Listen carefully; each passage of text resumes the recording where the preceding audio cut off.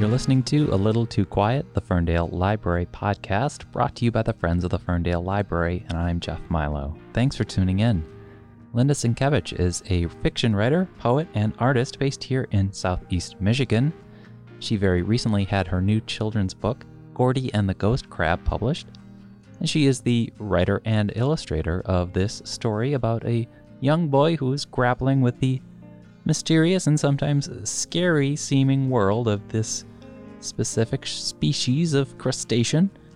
The story was inspired, as you'll hear, by actual events involving a family trip to the Outer Banks of North Carolina.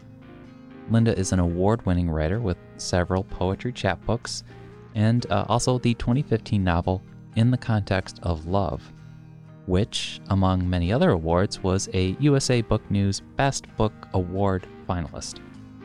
Meanwhile, her writing by now has appeared in more than 50 esteemed literary journals. Gordy and the Ghost Crab is her most recent work for audiences that are pre-K through age 8, and it was published by Writers Coffee Bar Press. We'll be talking to Linda Sienkiewicz about that. We'll be talking about her lifelong love of art and creative pursuits, as well as the fulfillment of the DIY process. Linda is a member of the Detroit Working Writers, Spring-Fed Arts, and many other groups, including the Society of Children's Book Writers and Illustrators.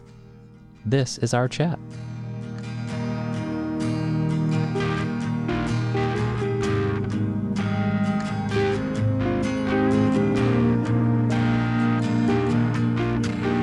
Joining me now on the podcast is Linda Sienkiewicz. Welcome to the podcast. How are you? I'm good. I'm very good. How are you? I'm doing all right. We're excited to do these podcasts. We're excited to meet our local authors and bring them to our listeners. You have a new book that came out toward the end of last year, so very much not that long ago.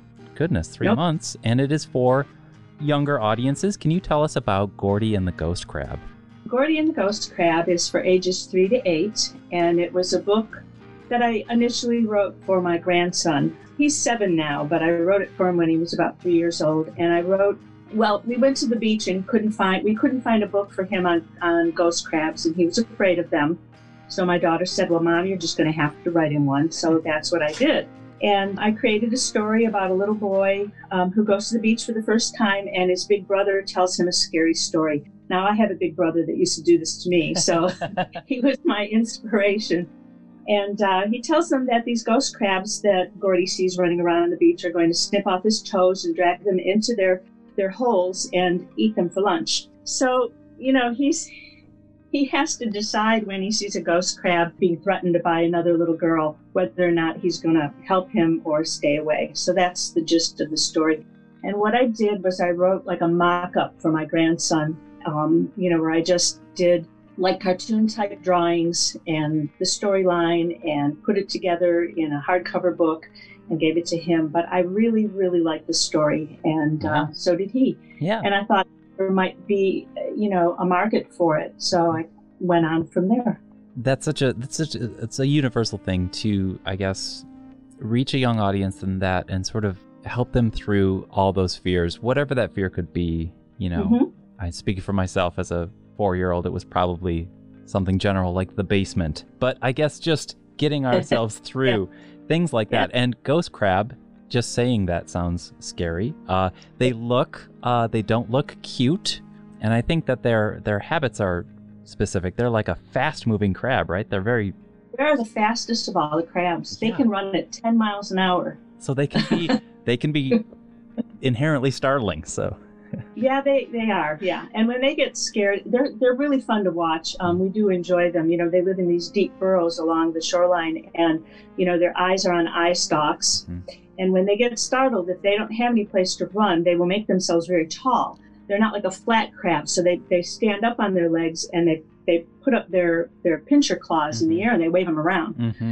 So they can be kind of scary for a kid, especially when a great big one crawls across the top of your foot.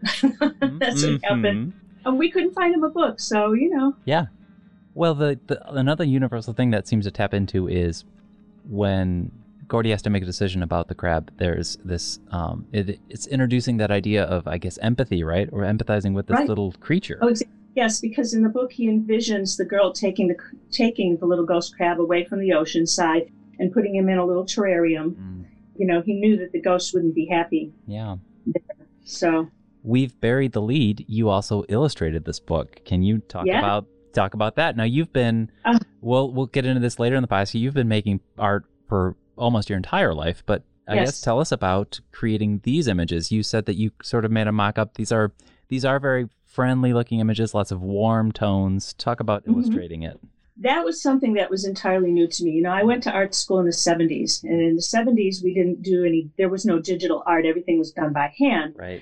And when I first decided that I wanted to illustrate this myself, I started attending, and this was before the pandemic. I went to a couple conferences and talked to other illustrators and other book publishers and find out what exactly you needed to do, because I had no idea, even what part of the book and what part of the story I would need to illustrate. There's an art to illustrating kids' books in that you want to stimulate their imagination. You don't want to do a literal interpretation of the text, and you want them to keep turning the pages. Right. And you need to surprise them as well with the text, and the illustrations. And I had never drawn. In art school, I learned all the basics. I learned color theory. I learned perspective and design, but I didn't really illustrate children. I'd never drawn children. I'd never drawn the beach. I've never drawn waves. There's a lot to learn in addition to figuring out how you would even lay out a book. Yeah. How many pages would it be and how much text would be on each page. So I studied children's books, ones that I have at home that I bought for my grandkids, and looked at how they were laid out and did a lot of research and figured it out from there. So that's it was a lot. Exactly. I think that there still might be that lingering perception or stereotype that, I guess because we see celebrities do it all the time, that they want to write a children's book because everyone thinks it's going to be easy, but it's not easy. No, it's not. No. And the other thing was too, we did everything by hand, illustrating, in the 70s, whereas now it's all done digitally. And I had no idea how to do that. So I bought myself an iPad with the idea that this is what I would learn how to do on it. And it took me a good half a year before I even got the courage to try to figure out, all right, what app am I going to use and how does it work? How do I do layers? How do I make brush strokes? Do I want to make brush strokes? And how, there was a lot to really put together. But, my philosophy with writing or anything creative that I do is that, what do you have to lose by trying? You really don't. And so I just started playing around with it. I watched YouTube videos, knowing that I had the basic art skills. I kept telling myself, you can do this. You just have to learn it. You can do it, because you don't have anything to lose. When I was writing poetry for probably 15 or so years. I got bored with it and started writing short stories. I ended up having 2 of them published, and I sent one to my poetry editor, and he loved it. And he said, you know what, Linda, you ought to write a novel based on this short story. And I had no clue how to write a novel. But I thought, once he put that idea in my head, I thought, well, what do I have to lose by at least trying, Yes. So I wrote a novel. I had the attention of an agent for a while, but it never really went anywhere. So what I learned from that process was that I really needed to learn a lot more about writing a novel. And I went back to school. So at 55, I went and got my MFA in creative writing and learned about writing a fiction novel. And then I had my book published in 2015. So in the context of love. Yeah. That's right. Which garnered a lot of acclaim, a lot of awards attention. It's got for a small press publication. Yeah, it did fairly well. So I think that there's something there that is worthwhile to dig into, is the reward, I guess, you find, or sort of the fulfillment that you might find from sort of, as you said, just figuring it out for yourself first and foremost, because our independent authors, that sometimes there is no other recourse. It's always great to work with a small press or an indie publisher, but you're not going to have all those luxuries that Penguin Random is going to give you. But so tell me about something that might tie into your life. Is you've been making art since you were very, very young. And I wondered what that was, whether it was something illustrative or something craft specific. Has there been something about that Oh, I drew. I just drew all Yeah, the time. yeah. That was how I kept myself busy, was drawing pictures. And I remember being fascinated by Archie comic books, and I was able to draw all those characters. And then the kids at school wanted me to draw them doing different things, and I ended up and I, drew, and then I learned painting, and I just loved all aspects of art. Mm-hmm. Yeah, Mm-hmm. it was always a goal when I was a little girl to be an artist. That's what I thought I'd be. Oh, yeah. So, but then I got really interested in the poetry, and that kind of took over the creative aspect of my life for a long, long time. Even though I did I did collages, and I made altered books, and I illustrated the covers of my chapbooks, Mm-hmm. my poetry chapbooks. But my illustrative skills really, when I started this Gordy and the Ghost Crab, I didn't know if I if I could do it or not. I really, really didn't know. Yeah.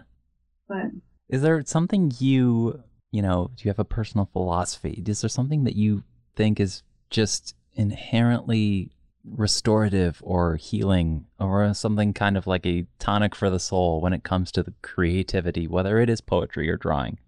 for me, it's a great distraction from real life. Mm-hmm, mm-hmm. There's that. It's a way to express myself, and Mm-hmm. I love exploring all the different possibilities that come with art Mm-hmm. and writing. Then tell me more about how you kind of worked your way through creating your first novel a decade ago, which came out about 5 years ago now. So tell us about that for the folks out here who are listening who might be still trying to write their own first novel. I sort of had an outline. I think I knew where I wanted the book to go in the end. Mm-hmm. And then I just started writing, but that was a long time ago. I'm working on a second novel now. Mm-hmm. Getting the first draft done is always the hardest part, and I think that's with anything, and even with Gordy and the Ghost Crab, trying to figure out how the story's going to go from point A to point B. Mm-hmm. And breaking it down in sections and deciding. I think with the novel, I thought of scenes. When I think back of it now, I would create scenes in my mind of the different characters, and I would write out those scenes, and then I threaded them together to create the novel. Mm-hmm.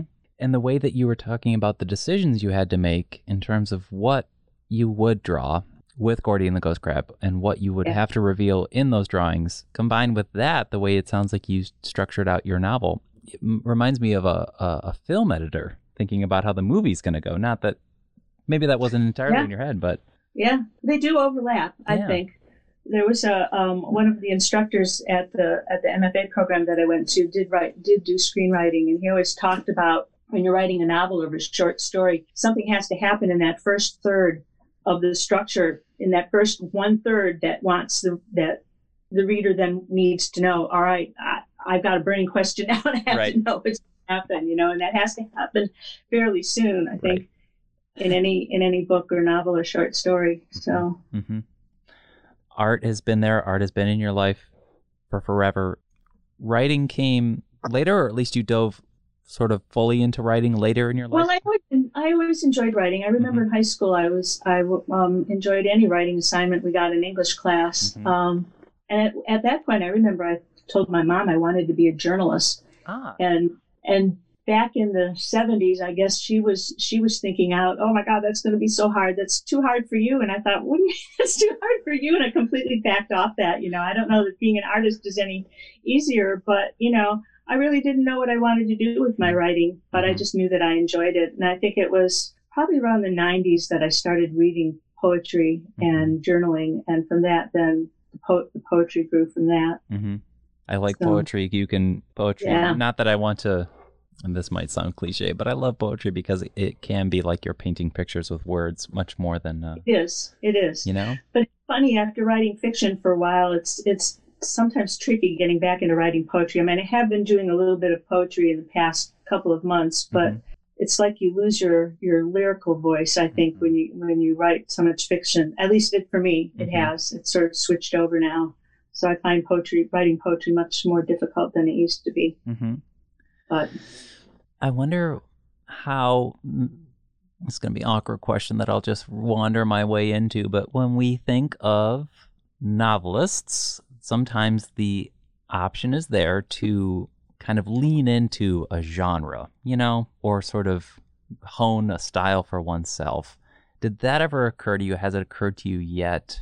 when you think of the type of book that Context of Love is, and when you think of the feel and vibe of the book you're currently working on, what do you think directs where you want to go style-wise? Or is it something less tangible? Is it more about exploring subjects of compassion and empathy? What is it? What do you think it is? Yeah, I think I lean more toward literary fiction, where you're exploring more the development of a person and their character arc, as opposed to something driven like by an apocalypse or something that happens from the outside, where it's more of a plot-driven story.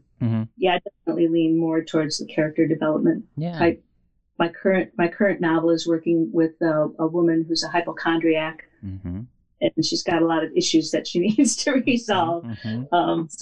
Yeah, and that's something that people sort of commented on with Context of Love, and what they could see in this book is that you write these characters who aren't necessarily perfect, who have real issues to deal with in their lives. We say this, and we've been saying it all year, that we wish there were opportunities to have our authors do book signings and readings, and it probably goes without saying that it was tough to have to release a book during quarantine. But I wanted to say that it is cool to see that if folks go to your website, you're very active and you blog a lot, and you do get that connection. You keep that connection going, and I like that. Well, thank you. That's good. I'm glad. Yeah. It has been tricky with the pandemic. I'm hoping that in the spring we can do kind of like a little tour down the East Coast with the book. Yeah. And hit up toy stores and gift shops and bookstores, because I think it would do really well along the coast in vacation areas. Gordy and the Ghost Crab. And I think that maybe working with teachers will be a good, I've put together a teacher's guide for the book as well. Oh, that was something I wanted to entirely ask about. Is that's such a cool extra feature to you? And some folks release children's books. You went that extra mile, so that's cool. Yeah.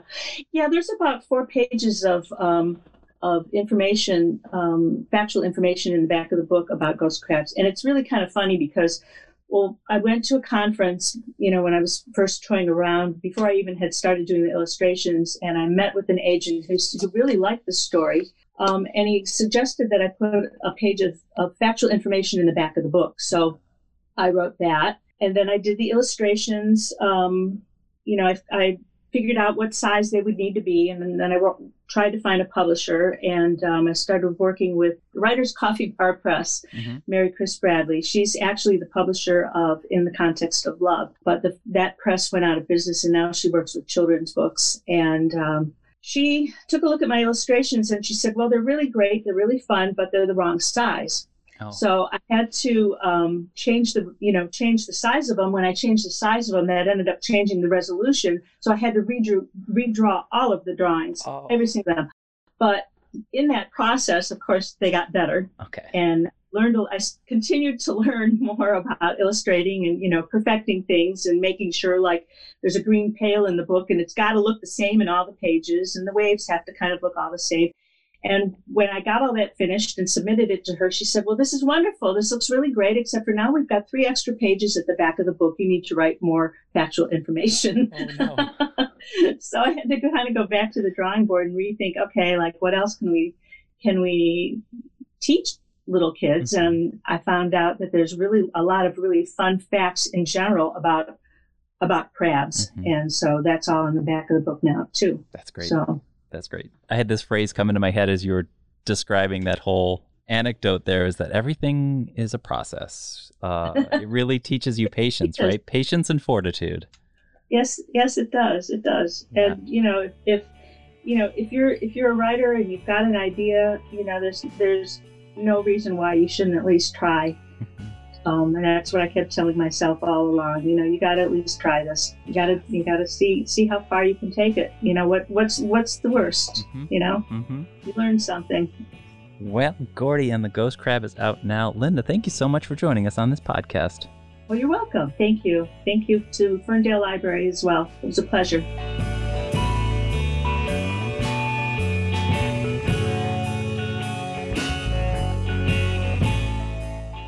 And that was our chat with Linda K. Sienkiewicz talking about Gordy and the Ghost Crab, her new children's book that she wrote and illustrated. She is a novelist working on her second novel now, short story writer and poet and also artist. You can find more at her website, which we will of course be linking to in the show notes, where you can learn more about Gordy and the Ghost Crab, but also follow her blog. And this is the Ferndale Library podcast. It's brought to you by the Friends of the Ferndale Library, and I'm Jeff Milo. You can rate, review, or subscribe, or you could just tell a friend about this podcast. And you can visit ferndalefriends.org for more info on how to support, and we always appreciate you listening.